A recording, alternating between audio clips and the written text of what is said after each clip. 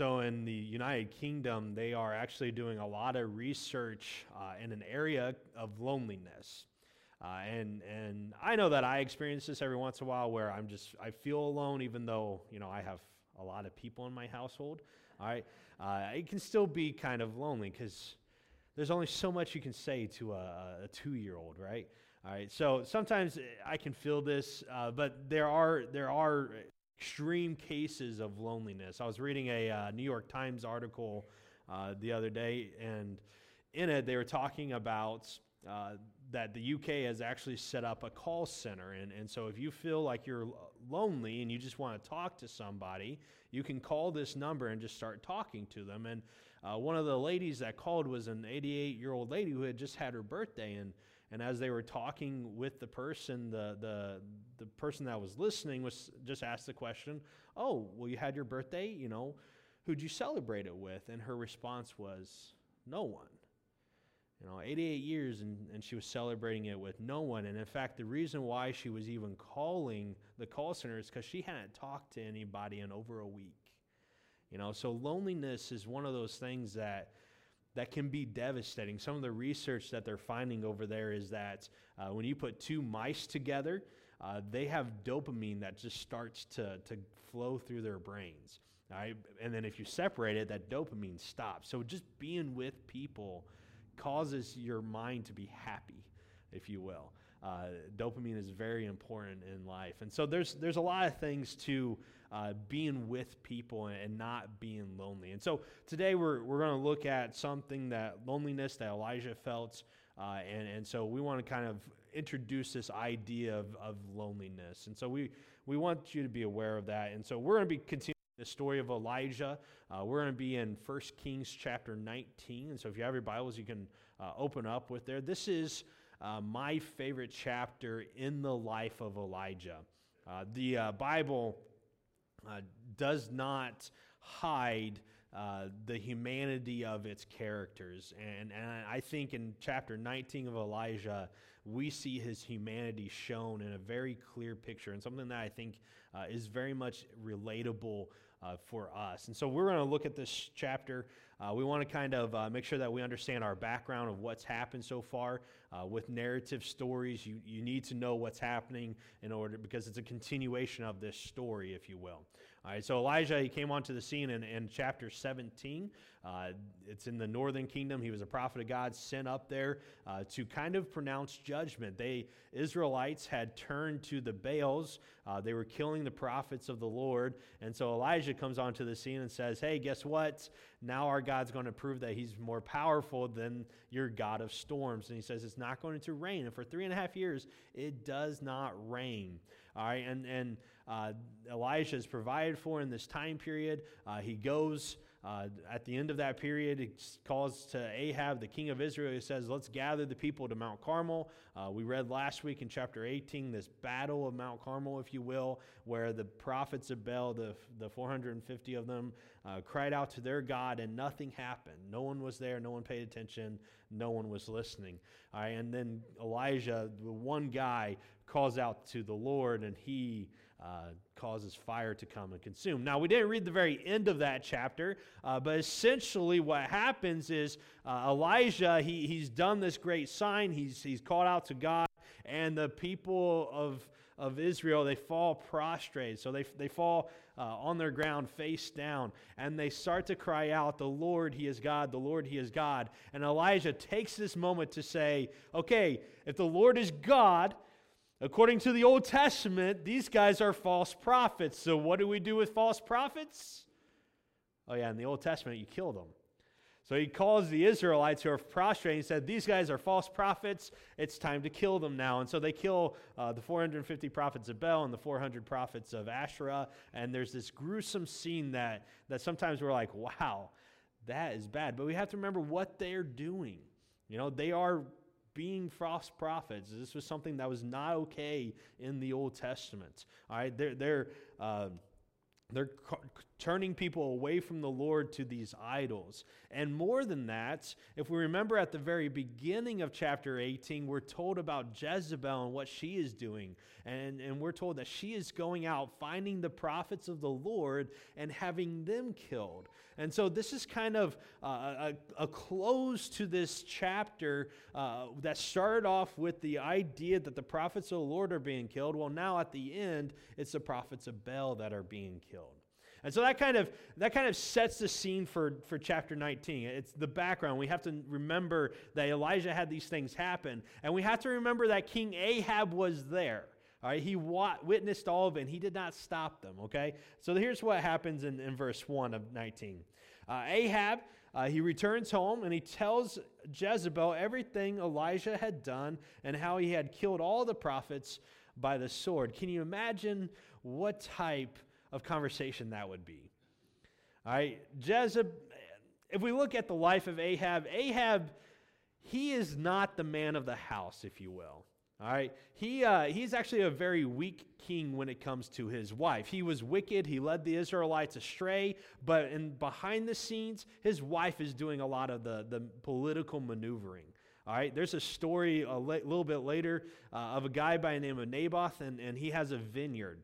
And Ahab, he's going about his country, and he sees his vineyard, and it's beautiful, and it has it's producing a lot of wine. And Ahab says to Naboth, I want to buy that from you.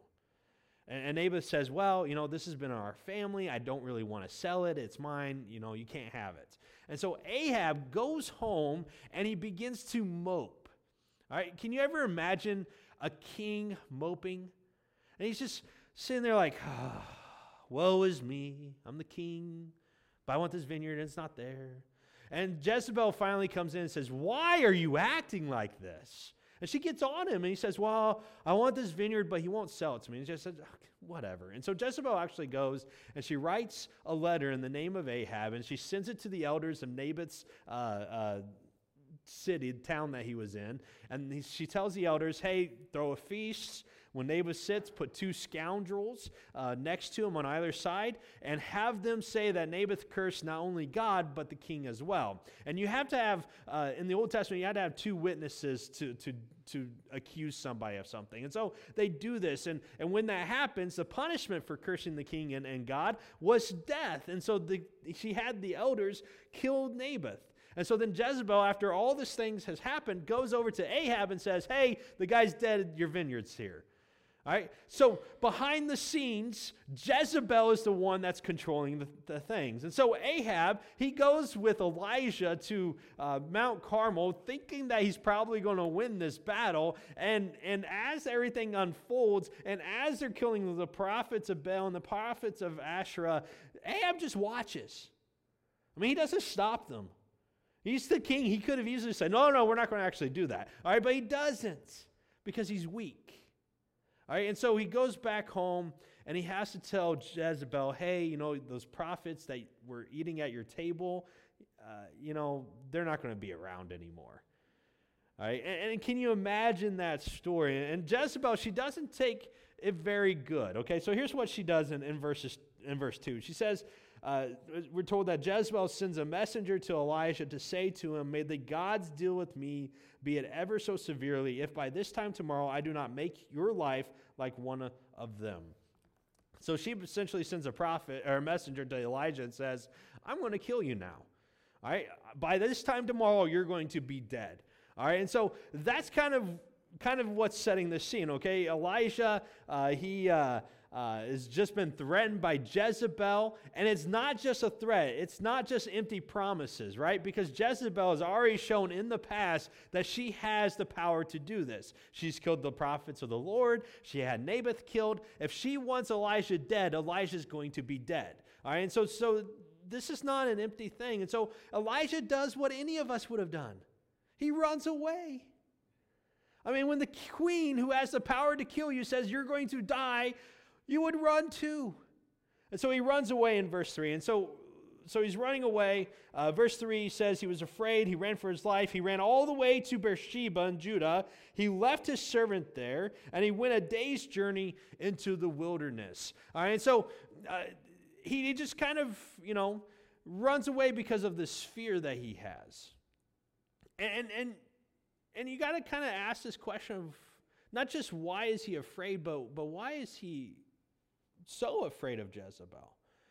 I mean, he's just proved that the prophets of Baal were nothing, and that God was more powerful than this other God that they're worshiping, but he still has this fear of what's happening.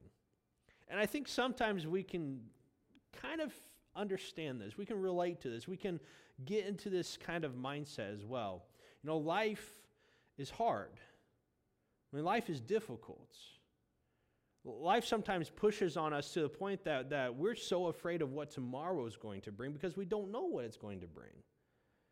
Maybe sometimes we're afraid of going into work. Maybe sometimes we're afraid of going to that party or whatever. We're just afraid of what is coming in life. And so Elijah, he runs away. And I think a lot of us, at times in our lives, we can get to the place where we would rather run away too. We just don't have the means like Elijah has. And we have responsibilities that we can't just drop. All right, but Elijah, he runs and he goes, and we're told that he goes all the way from Mount Carmel. It's up. I'm going to do it this way. It's up here, okay, in the northwesternmost part of Israel, and he runs all the way down, all the way through the country of Israel, all the way down to Judah, to the southernmost town of Beersheba.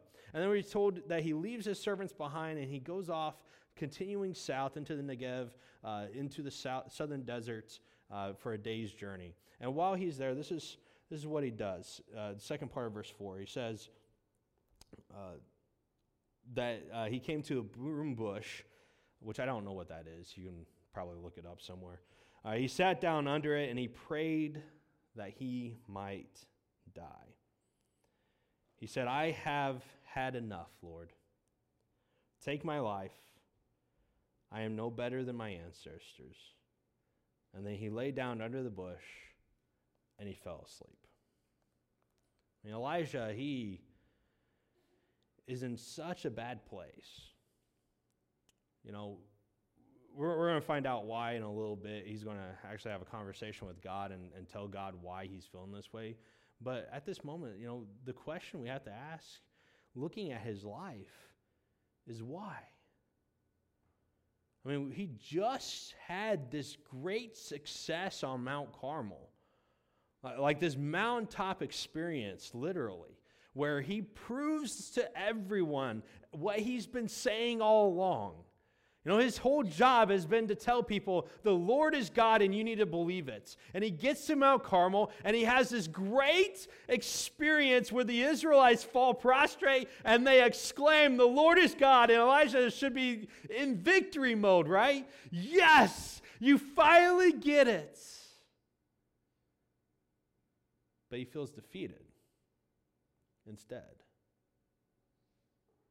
Why? No, honestly, I get this way at times. When life hits us so hard that even if we are having success, it feels like defeat. I mean, as a minister, I feel Elijah. I am with him here. There are times where we spend hours and hours in ministry and we're doing these things. And even when it's successful, there are times where we get done with everything. We're just like, man, why do I feel awful?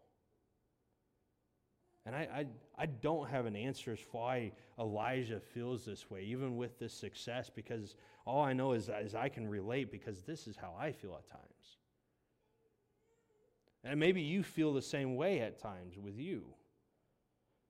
Maybe it's with your children and you worked and worked and worked hours putting your life and energy into your children. And even if you're having success, sometimes you can just feel defeated. Maybe it's at work and you're working and working and things just are not rolling the way that you want it to, and you can feel defeated. And sometimes even when it is successful, you feel defeated. I don't know why these things happen. Maybe in your life it's an illness. And something's coming on you and you don't even know how you're going to function tomorrow because of what you're feeling. It can be defeating when life hits you in the gut like this. And I don't know why. Elijah just says, you know what, I'm done. And sometimes we can throw up our hands like him and say, I'm done with this, whatever it is. And we can relate here, I think, with Elijah. We felt it. Elijah, in this moment, is weary. And he's crying out to God, God, end it. Let me die. But even though Elijah wants to give up, God is not ready to give up for him. And the second part of verse 5, we're told that an angel comes and he touches Elijah and he says, get up and eat. And Elijah looks around and he sees this bread that's been baked on coals and some water. And so he gets up, he eats it, and then we're told that he goes and lays back down. He says, thanks for the food, I'm going to still sit here and I want to die still. And so he's just not getting it that God has something for him. And so the angel comes again in verse 7, and he says, you need to get up, you need to eat, you need to go on a journey, your journey is still far away. And so Elijah, he eats some more of the bread that's been given to him, and he heads all the way to Mount Horeb. Mount Horeb has another name. It's Mount Sinai. All right? This is the mountain where all kinds of things have happened in the Old Testament. It's an important mountain. We have to understand this, okay? All right, this is where Moses was in Midian, and there was a burning bush, and God reveals himself. All right, it's the mountain that when the Israelites were coming out of Egypt, that Moses takes them to worship God. It's where the covenant was given. It's where God was given Moses was given the 10 Commandments by God. It's where a lot of significant things, if anything, it's where everything started with the Israelites. God showing himself, God showing the covenants where the Israelites said, yes, we will be your covenant people. It's where everything starts, and that's where Elijah goes. Now, before we continue this next part, we need to remember what God has been showing Elijah through his life. When Elijah came onto the scene, he says that God's going to cause no rain to happen. And the entire reason why God is doing this is he's showing not just to the Israelites, but to Elijah as well, that he has power over Israel. He was still the Lord, still the God of Israel. Even though they had broken his covenant, he was still their God. And he had more power over everything than what they could even imagine. He causes the birds to feed Elijah. And he has this brook allow him to drink. And God, in those moments, are showing Elijah, I have power over creation. I can command birds to bring you food. All right, that's really cool. I've never had that happen. All right, he has that power to do it. All right, and then when he's told to go to Sidon, he goes all the way up to Sidon, and Sidon's not even in Israel. And still, God is controlling the weather there. And he's controlling this food for this widow, this flour and this oil. He's controlling whether or not this son could be raised to life. You know, God is showing this woman and Elijah that he has power over all of the world. Not just over the Israelites, over all nations. Like, that's how powerful our God is. On Mount Carmel, you have this great scene where God again shows, I am God. I am the Lord who controls all things. And so Elijah's been witnessing all these things, and it's going to play a factor into this scene that we see on Horeb. Here's how the scene goes, starting in verse 9, the second part of it. It says, the word of the Lord came to him. He says, what are you doing here, Elijah? And Elijah replies, I have been very zealous for you, Lord God Almighty. The Israelites have rejected your covenant. They torn down your altars. They put your prophets to death with the sword. I am the only one left, and now they are trying to kill me. So here we get the reason why Elijah is in the desert crying out to God, God, take my life. And the reason is he feels alone. When God is looking at Elijah and says, why are you here? You know, Horeb, it's way down in the south. Elijah, I've called you to be a prophet to Israel up here in the north. What are you doing here? This isn't where you're supposed to be. This isn't what you're supposed to be doing. And it's not that God didn't know the answer. I think God's wanting Elijah to think about, why are you here? And Elijah's answer is, God, have you been watching? Have you seen how the Israelites have broken your covenant? Have you seen how faithful I have been? Have you seen them tear down your altars? Have you seen them find your prophets and kill them? God, I am the only prophet left, and I am by myself, and I cannot do it anymore because they're coming after me now.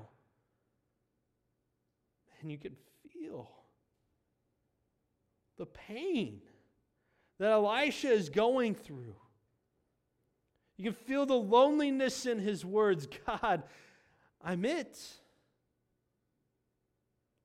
That's all. Once I'm gone, there will not be anybody. They've broken everything they said they would follow. God, I am it. And then God, in reply to that, says in verse 11, go out, stand on the mountain in the presence of the Lord, for the Lord is about to pass by. And we kind of need to think about something that happened in Exodus 33. When Moses goes onto the mountain and he's spending time with God, and Moses says, God, I want to see you. And God says to him, if you see me, my face, you'll die, so you can't do that. But I tell you what, I'll pass by. And as I pass by, you can look out and get a glimpse of my back, and that's what I can do for you. And so God takes Moses and he hides him in a cleft of the rock, it says, and he guards him there with his hand. And as he walks by, then Moses is able to peek out and be in the presence of the Lord. And here in 1 Kings 19, we have Elijah hiding out in a cave, a cleft of a rock, if you will. And God says, I am going to pass by.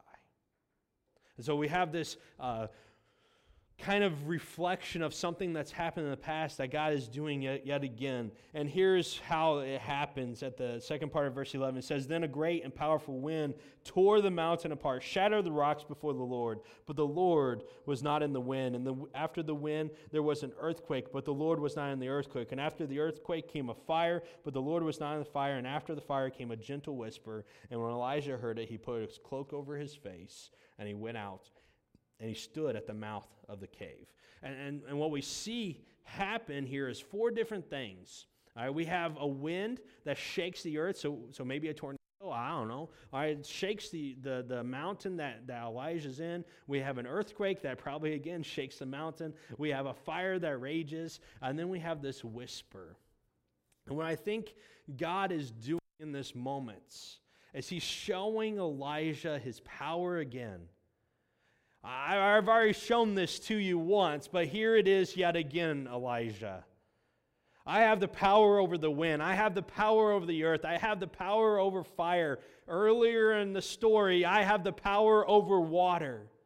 And what we see is God having power over all of these elements of the world. He is Lord over all creation. And what I think he's saying to Elijah in this moment is this: Elijah, I understand you are lonely, and I understand that they have broken their covenants, and I have the power to do whatever it is to bring them back. I have the power to shake the earth and swallow them, if you will. All right, I have that power to destroy them for what they have done, but yet I have chosen not to display that power, but to come in a whisper. See, our God, even though he is powerful and mighty, he is gracious. And he chooses not to destroy the Israelites for breaking his covenant, but rather he chooses to try to bring their hearts back to him, to turn them from where they're going to back to him, to cause them to repent and return to him. And even though, Elijah, I understand you're going through this thing and I have the power to change it, I'm not always going to do that the way you want And this may seem not that helpful in the moments that we go through, recognizing that our God is powerful enough to change whatever the situation is that we find ourselves in, no matter where we're at, whether we're lonely like Elijah, whether we're dealing with children, whether we're dealing with our work, whether we're dealing with an illness. We know that we have a God that can fix all the problems that we have, but that's not necessarily how God's going to work. Sometimes he works differently, through whispers. And I don't know why Elijah comes out at this moment. Maybe his interaction with God has him recognizing that this is God, his presence. Maybe he feels it and he goes out. And what we have in the rest of this is a repeat of the conversation. God looks at Elijah and says, "What are you doing here?"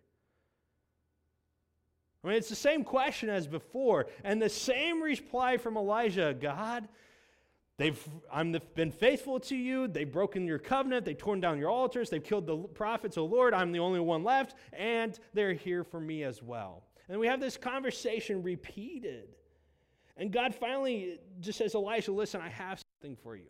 All right, in verse 15 through 17, he looks at Elijah and he says, go back the way you came. Go to the desert of Damascus. When you get there, anoint Hazael king over Aram. After that, anoint Jehu son of Nimshi king over Israel. And then anoint Elijah son of Shaphat over from Abel Maholah to succeed you as prophets. And he says, Jehu will put to death anyone who escapes the sword of Hazael, and Elisha will put to death anyone who escapes the sword of Jehu. And again, God is showing the power that he has over Israel and the power he has over the world. You know, he is still the God of Israel. Even though, Elijah, you feel like they've broken the covenant and that I am no longer their God, I am still their God whether they know it or not. And so you're going to go and you're going to anoint the next king of Israel. Because I get to choose that. Because I am in charge. And he says, more than that, I am the king over the rest of the world as well. And so you're going to go to Aram, this nation above Israel that was actually, would end up causing a lot of devastation to the nation of Israel itself, to God's people. And he says, you're going to go there and you're going to anoint the next king of that. All right, you're going to be in charge of that. Because I am in charge of them. I am their Lord and God, whether they know it or not as well. And he says, listen, I know that you feel like you have not been very successful, but there is somebody that you need to meet. His name's Elisha. And you're going to anoint him as your next prophet after you. And even though you felt like you have not succeeded, even though your working over the last 3.5 years has not produced the amount of fruit that you think it should have produced, there are some in the next generation that have been listening to you, Elijah, and they know me as God. So you're going to go to Elisha, this next guy that's going to come after me, and you're going to anoint him because he's going to take your place. Elijah, you may feel like a failure, but your work has done great things. And then God says something to Elijah I think is the most powerful thing here. He says, I have reserved 7,000 in Israel, all whose knees have not bowed down to Baal and whose mouths have not kissed him. And so the very last thing that God says to Elijah on Mount Horeb is this: you are not alone. I mean, why did you come to the desert? Why did you come all the way to Mount Horeb? It's because you feel like you're all by yourself.